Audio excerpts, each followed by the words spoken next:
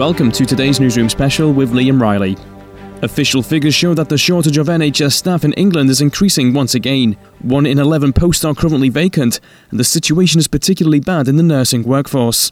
New research conducted by the College of Human and Health Sciences at Swansea University has found that over half of millennials know that nursing is the most understaffed healthcare profession, yet they claim going into debt makes pursuing a healthcare university degree unappealing to them. Joining us in the studio to discuss how the hole in the healthcare workforce can be filled is Dr Jayne Cutter, Head of Nursing at Swansea University. Can you start by telling us why not enough people are joining the NHS workforce? I think there are a variety of reasons for this. There are some professions within the NHS that are very visible. So people tend to have a general idea of what nurses do, what doctors do, etc. But there are other professions which maybe are not as well known. And if you don't know what a biomedical scientist does or didn't know that therapeutic radiographers existed, then you're not going to apply to university to study those subjects, and consequently you're not going to be part of the NHS workforce that delivers those services. So we need to make sure that people understand about the range of opportunities there are in healthcare to enable them to apply for courses and then join the workforce afterwards. There's no doubt that there have been some stories in the media about the NHS, not all of which have been complimentary about the NHS, and nobody can deny how distressing it is to see stories of nurses, for example, leaving the profession because of stress and burnout. But, you know, it is distressing, but that's not the whole story, because what you don't always get to see is the immense satisfaction that you can get from being a healthcare professional, and what a great job it actually is to do these roles. There are some concerns perhaps that salaries may not be particularly good, but when you graduate from a healthcare programme, you know, as soon as you qualify, your salary is over £22,000 with the opportunity for development, and you can actually earn a very, very competitive salary as you progress through the ranks in all of these roles. So there are a variety of reasons, but I think one of the most significant reasons is that of worries about money. And a recent survey, which was carried out on behalf of the College of Human Health Sciences at Swansea University, revealed that 53% of people, millennials across the UK, felt that finance or financial concerns about debt was the reason why they didn't want a university education. Now, there are regional differences there. In Yorkshire, that was 58%. But, you know, over half of millennials that we surveyed did have major concerns about money. Right, okay. And you spoke before about the range of jobs that are on offer at the NHS. So what do you believe can be done to make prospective students more aware of the range that is available?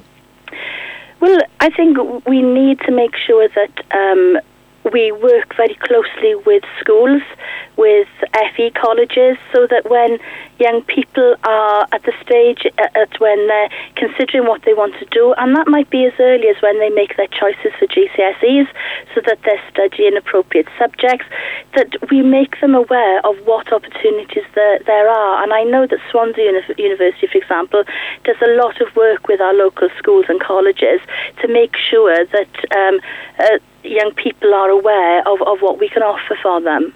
And do you believe there need to be more bursaries and things like that, grants on offer to encourage people into these healthcare professions? Yeah, in England 2 years ago, the decision was taken to remove the bursary that financially supported healthcare students.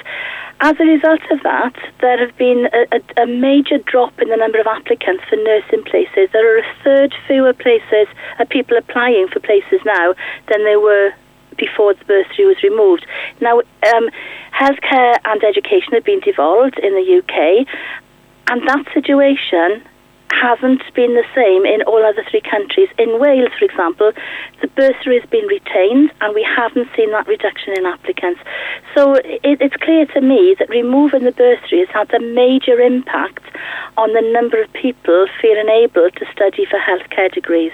Right, okay. And what else are universities doing to facilitate a career path in healthcare?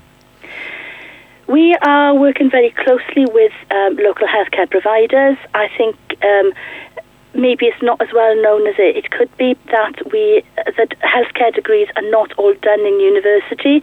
Nursing, for example, is 50% carried out in university, with 50% in clinical practice, and other healthcare degrees are similar. So working with people within our local NHS and other healthcare providers to make sure that our students are given an education that is fit for purpose to prepare them for work in the NHS and beyond. And talking about specific jobs, are nursing and midwifery jobs more understaffed than others? Nurses are certainly the most understaffed profession within the NHS. And again, our survey identified that millennials recognise that. So we do really need a concerted effort to try and improve application rates for nursing degrees and midwifery degrees as well. Right, okay. And people who may be considering careers in those jobs, would you say it's a fulfilling career to pursue?